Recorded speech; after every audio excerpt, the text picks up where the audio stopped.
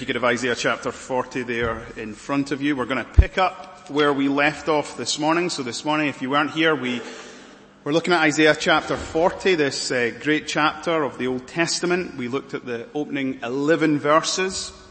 Let me just recap some background. Isaiah is writing in Isaiah chapter 40 to a generation yet unborn. He's writing to those who will find themselves in exile in Babylon.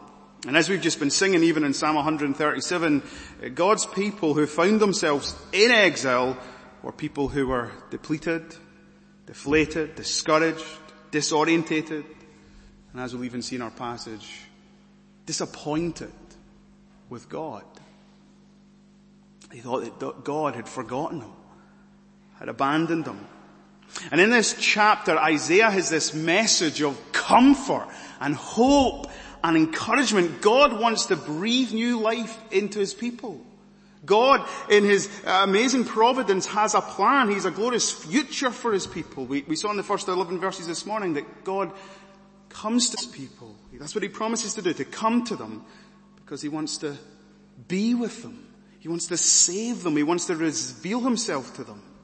And he wanted his people to trust in him, because his word stands forever. Well, as we pick things up in verse 12 this evening, God's so conscious that his people living in exile, that one of the realities that can happen is that our problems grow big and our vision of God goes small. And God understood that what his people needed was to behold him afresh. And so as we walk through this chapter, that's all we're going to be doing, is beholding God for who he is in all his glory and greatness. If you want a correct perspective in life, you need to have a fresh vision of who God is in all his glory and greatness. Now, this is honestly one of the most brilliant sections in the whole book of Isaiah. And as we come to it, I just want to say this by a disclaimer, that we've all got finite minds here, right? So we'll never ever be able to fully grasp nor fully comprehend how great and glorious our God is. Impossible. But as we come to this passage, God wants to stretch our vision of who he is, so that we would understand something of his greatness. Now, the first section runs from verse 12 through 17. And what Isaiah does as he begins here is he uses a series of rhetorical questions in order to get God's ancient people and us this evening to think about what we know about who God is. When God asks these rhetorical questions, he's not asking them in a hostile manner, no, he's asking them in such a way that they're designed to renew God's people's faith in him. He appeals to what they know, but perhaps have forgotten. So here's the first question. Who has measured the waters in the hollow of his hand, and marked off the heavens with a span, enclosed the dust of the earth in a measure, and weighed the mountains in scales and the hills in a balance? Isaiah employs this other technique as he employs this rhetorical question. He uses anthropomorphism. That is, he applies human terms to who God is. John Calvin says this is called divine accommodation. This is God speaking to us in baby speak so that you and I understand. Of course, we know that God is spirit. He doesn't have a body. But he wants us to understand just how great and glorious he is. So here goes. Here's the first question, right? How much water do you think you can in the hollow of your hand? If you were to go and fill a sink tonight, how much water could you get in there? Isaiah says here that God, he's measured the waters of this world. Every ocean can fit into the hollow of his hand. A person's span in their hand is from the tip of your thumb to the tip of your pinky. That's your thumb. That's your hand span. And in the ancient world, they used to measure certain things by the span of their hands. And here the picture is God, marked off the heavens with a span of his hand. You know, that the universe is so great, it's so vast, that scientists today are still discovering parts of it that we don't even know about. With a span of his hand, God measured off the universe. When was the last time you used a set of scales? Maybe you were baking something, you were weighing sugar, flour. I don't imagine that it amounted to much, but here Isaiah says God can weigh the dust of the earth. Think of all of the dust in the world. God can weigh it in his hand. Added to that, he can weigh the mountains in a scales and the hills in a balance. That's the Alps, the Rockies, the Andes. You mention it, God weighs them all. And here Isaiah, as he's inviting us to behold our God, he wants us to see the power and the strength of who our God is. See, when you understand how powerful and how strong God is, you can appreciate that means that God can do anything whatsoever in your circumstances. Nothing too hard for him. Well, Isaiah then goes on, speaking on God's behalf in verse 13 and he changes the focus from looking at God's power and strength to looking at God's infinite wisdom and intelligence. Who has measured the Spirit of the Lord? Or what man shows him his counsel? Whom did he consult? And who made him understand? Who taught him the path of justice and taught him knowledge and showed him the way of understanding? Here's what Isaiah is saying. When God created this world, he did not set up a creation committee. He did not hire consultants or mentors or advisors. You know, in the ancient Near Eastern world, depending on what your nation you were from, you often had this vision that the world was created by either your local deity, your nation was created by your local deity, or the whole world was created by a pantheon of gods. And here's the biblical testimony. God created this world, but he did it with no one's help. No one told him what to do. No one did he need to consult, seek advice. And not only is God infinitely intelligent and glorious, but God is infinitely wise. He didn't need to be taught. See, God, as we're taught here, is he knew right and wrong. God, there's nothing he needed to be taught. So infinite is our God's wisdom and understanding. And again, this is the reason why Isaiah's highlighting this, is because you need to know the God of infinite wisdom and the God of infinite understanding. If he's so infinite and understands all things, and he understands your life better than you understand it. Behold the wisdom of your God. Now in the next 3 verses, the rhetorical questions give way to some assertions regarding the greatness of God in comparison with the organized might of the nations. Verse 15. Behold, the nations are like a drop from a bucket and are counted as the dust on the scales. You ever been watering the garden? You fill up the watering can, and as you're walking towards the garden, I've not done this, but I'm sure some of you have, and some water spills out, a few drops. Do you go back and fill it back up? No, a few drops, meaningless. You ever, been in Tesco or Asda and you're weighing your bananas or you're weighing your lemons or your onions and you look at the scales and you think, I better clear it up just to make sure there's no dust in it, so it doesn't add to the cost. Of course you've not. God says the nations, they're just like a drop. They're so insignificant. They're just like dust on scales. All the nations of the earth, all the huge military powers of Babylon, of Egypt, they're nothing in comparison to God. They're a drop in a bucket compared to his glory and greatness. The reference in the next verse there, behold, he takes up coastlines like fine dust. It can perhaps in the people of God's mind that the coastlines may have referred to people who who were living in the West, the Greek-speaking world of the day. And many of them had heard the rumors. They were powerful and they were growing in resources. And God says, they're not people you need to fear. They would just run through my fingers like dust. When he mentions Lebanon in verse 16, Lebanon was renowned throughout all the world for its renowned forests being full and lush and then having all these wild animals. And God says, if we had all the trees of Lebanon and you tried to burn them in burnt altars, they would not be worthy of my greatness. And if you took all the beasts of the field and you tried to offer them as sacrifices, they would never meet the greatness and the glory of who I am. They would all prove insufficient. Such is the glory and the greatness of God in comparison to everything else.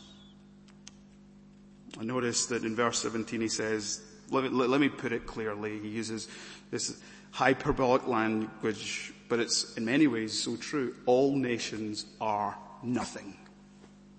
In comparison to God, there is an infinite chasm between the Creator and the created.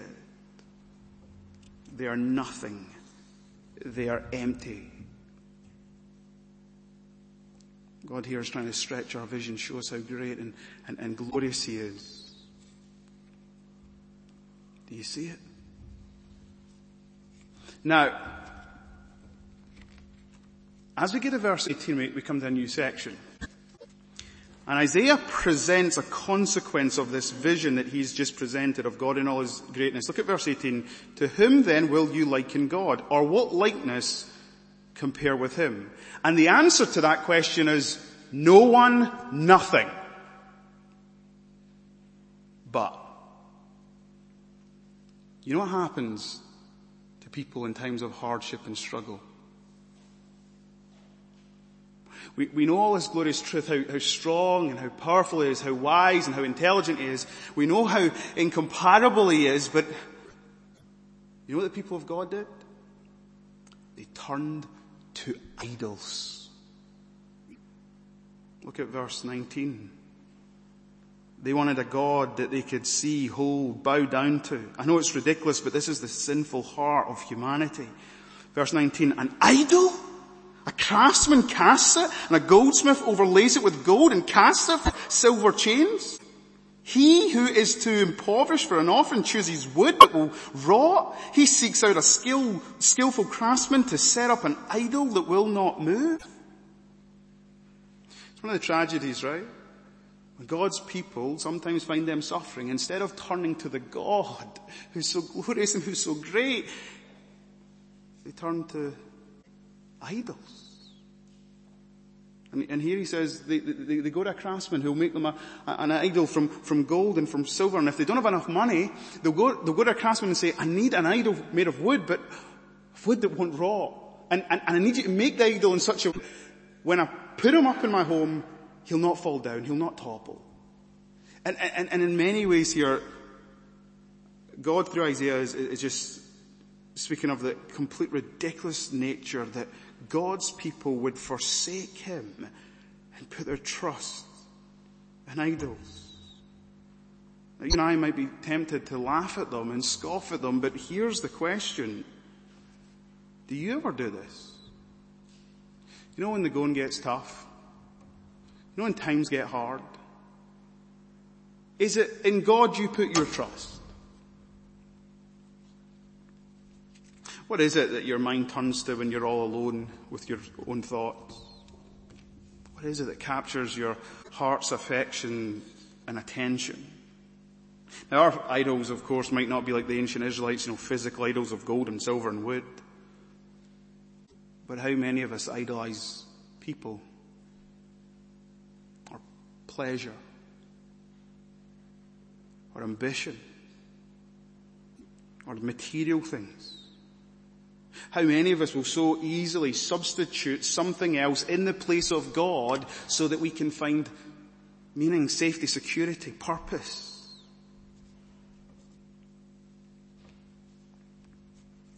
Calvin said our hearts are a perpetual idol factory. and all of its folly. The whole point is no one can compare to God, and yet the problem with the people of God is that they turn to idolatry. Now we move from this section, so God is presented to us as glorious in His power, His strength, His wisdom, His incomparable. No one can He be compared to, and yet the sad predicament of God's people is that they were turning to idols. Well, now God, through Isaiah, uses another series of rhetorical questions to drive home the significance of the statement He's just been making. Look at what He says in verse 21. He wants the people to grasp the fundamentals of the faith. Do you not know? Do you not hear? Has it not been told to you from the beginning? Have you not understood from the foundations of the earth what? That God is the Creator. So in verse 22, it's He who sits above the circle of the earth. That is this image of God enthroned as the glorious King of all creation. Do you not understand that from the very beginning God created this world? Now, of course God's people did understand that, but here's the real problem. They failed to apply the significance of this truth to their lives. They knew how powerful and how glorious and how great God was. They knew that He was the Creator, but they didn't entrust their lives to Him. It's one of the tragedies. God over all, but not God over my life. The next thing that Isaiah wants to make clear to his people, God through Isaiah wants to make clear, is that God's not just the one who created this world, but God's the one who's intimately involved in this world. Look at verse 23. Who brings princes to nothing, makes rulers of the earth as emptiness. Scarcely are they planted, scarcely sown, scarcely has their stem taken root in the earth. When He blows on them and they wither, and the tempest carries them off like stubble. God's saying to them, you got to understand, right? You might Babylon, you might fear Babylon, but here's the thing. I can blow them away and they're nothing. Here today, gone tomorrow. Behold your God. Now it's interesting, all the way through it's been God speaking through His prophet Isaiah, but when you get to verse 25, it's the voice of God we hear. To whom then will you compare me, that I should be like Him, says the Holy One. God wants us to hear His voice. Church, there is no one that we can compare God with.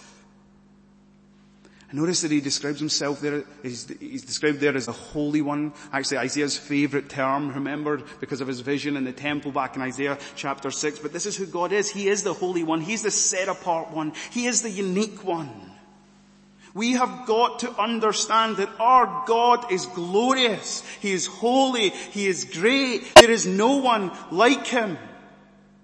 Now, here's a spiritual discipline that might help you and me as we seek to impress this truth upon our minds and our hearts. Verse 26. Lift up your eyes on high and see who created these. Do you ever, and this is a perfect time to do it, on a winter's night, walk out and look up to the sky and survey the stars? If you want to see the glory of God, if you want to see His handiwork, well, it's there. The heavens declare the glory of God. The skies proclaim day after day His handiwork. Verse 26 goes on, He who brings out their host by number, calling them all by name, by the greatness of His might, and because He is so strong in power, not one is missing. Now this is incredible. God's saying, I want you to see that I'm the one who created all these stars, that I created the world, but I want you to know that there's not one star I've ever overlooked. All of them have their perfect place in the heavens. And if you let truth sink into your mind, if God gives so much care and attention to that which He's created in the heavens, then how much care and attention do you think He gives to you and me, who are made in His image? Who are made to live in relationship with Himself? Now, this is where this all comes to a head. The greatest tragedy of God's ancient people, and it is true of us today, is we say we believe in God, and yet we don't live like we believe in God. We say that God is the creator of the world. We know that truth, don't we? And yet we think he's somehow unable to meet our personal needs. We say that he knows all things, he's infinitely wise and understands all things, but somehow we give off the fact that he doesn't understand our life system, our crises. And this tragedy is put on full display in verse 27. God's, through Isaiah's given them this message, and here he comes with these probing questions. Why do you say, O Jacob, and speak, O Israel? My way is hidden from the Lord, and my right is disregarded by my God. Now the way that this is written in the original, is they keep on saying this. They're continually complaining. Jacob, Israel, the great forefather. Remember why his name changed from Jacob to Israel? Because he was wrestling with God, striving with God. And here's God's people when they're striving with God, and their complaint before the throne is, my way is hidden from you, God. You don't see what's going on in my life. You don't care about what's going on in my life. We're here in exile. And it feels like you do nothing. You're doing nothing about it. And Isaiah, God, through his prophet Isaiah, is bringing this message. No, guys, don't you get it? If you believe this truth about God in all his greatness and power and wisdom and strength, it makes a difference. So look at verse 28. God has to say it again. Have you not known? Have you not heard? The Lord is the everlasting God, the creator of the ends of the earth. So God here reminds them, I'm a God of no beginning, and I'm a God without end. I'm not constrained by the pressures and the limitations of life in time. Scripture says that to God, 1,000 years are like a day, and a day is like 1,000 years. God's people were in exile for 70 years, and they're complaining day after day, day after day. But don't they know? God is the eternal God. God's never in a hurry, never in a rush. He's not bound by time. He works out his purposes perfectly. Isaiah said, don't you know, guys, I've just been saying it to you, how he's measured the earth in the hollow of his hands. He's the creator of the ends of the earth. As I said, the ancient Near Eastern nations, they all thought, there's a God, the gods of Babylon, the gods of Assyria, the gods of Egypt. Isaiah, speaking on God's behalf, says, no. God is the God of the creator of the ends of the earth. That is, he's the God of every nation. He created this universe. He made them meticulously, precisely, every mountain, every valley, every field, the stars in the sky. God made it. And if God's so precise in all that he made, how precise do you think God is with your life and my life? So quit complaining, quit saying that God doesn't care, God disregarded your way. Remember, the whole purpose of this chapter is that God's people might have comfort and encouragement, and so it is this glorious end. You want to know who God is? You want to behold your God? Well, listen, he does not faint or grow weary. God never gets tired. He never gets tired. Never sleeps, never slumbers. His understanding, unsearchable. Or as Paul would say in Romans, oh, the depths of the riches and the wisdom and the knowledge of God. How unsearchable are his judgments. How inscrutable his ways. We as God's people, we can never plumb the depths of God's understanding. God understands the situation of your life tonight, today, this week, this year. He knows everything about it.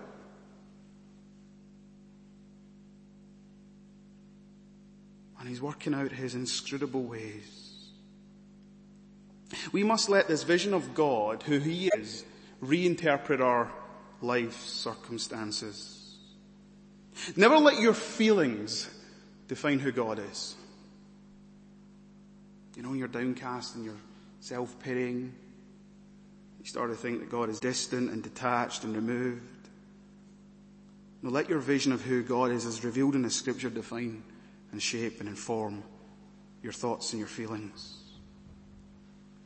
God is great, God is glorious, God is good. Look at verse 29. He gives power to the faint, and to him who has no might, he increases strength.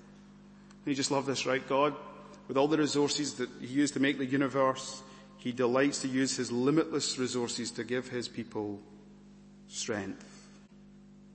When you're physically and mentally exhausted, God loves to strengthen you, renew you, breathe new life into you.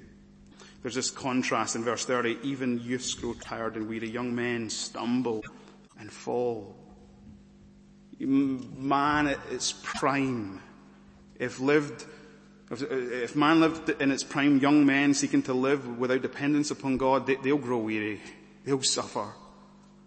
But those who are weak, those who live in dependence upon God, their Creator, those who live in relationship, they'll find what they need. Now here is the most incredible thing. What is God's way of strengthening and renewing his people?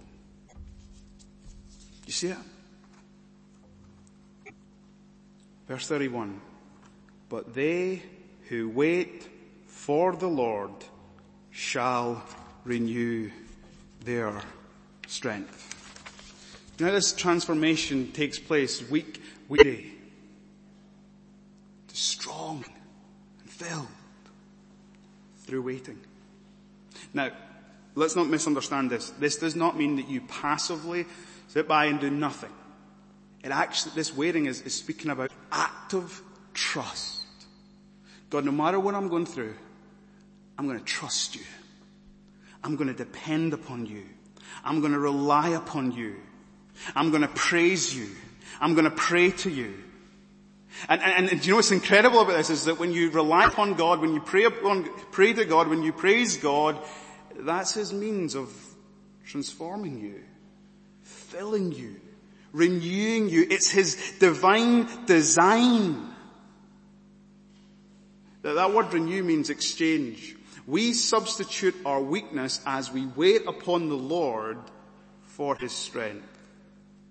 You'll know that the word wait can also be translated hope. As we hope in the Lord,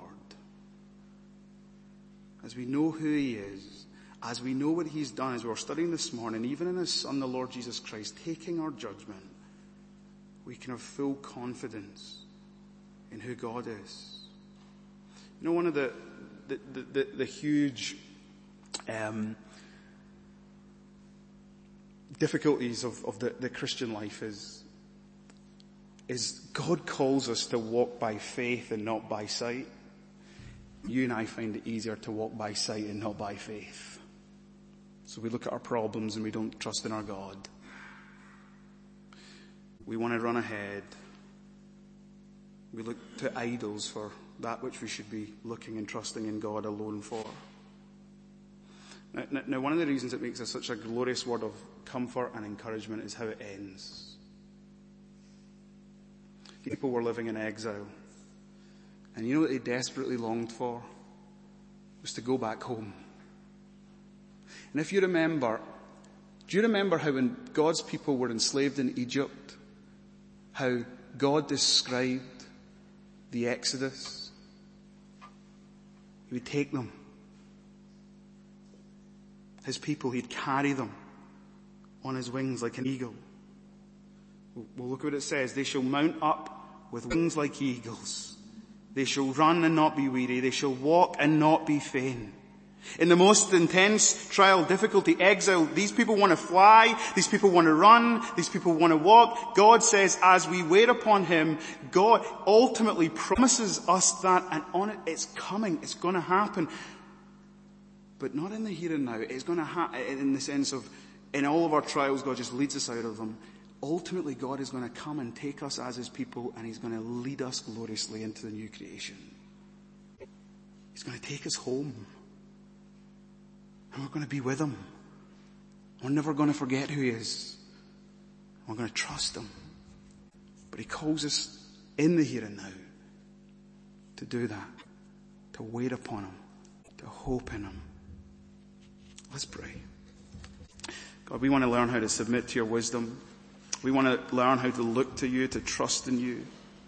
We want to go into this year facing every day with glad expectations that you're the God who is at work, even whether we are conscious of it in our own lives, but you're at work in this world. You are at work in our own lives. We don't often see it.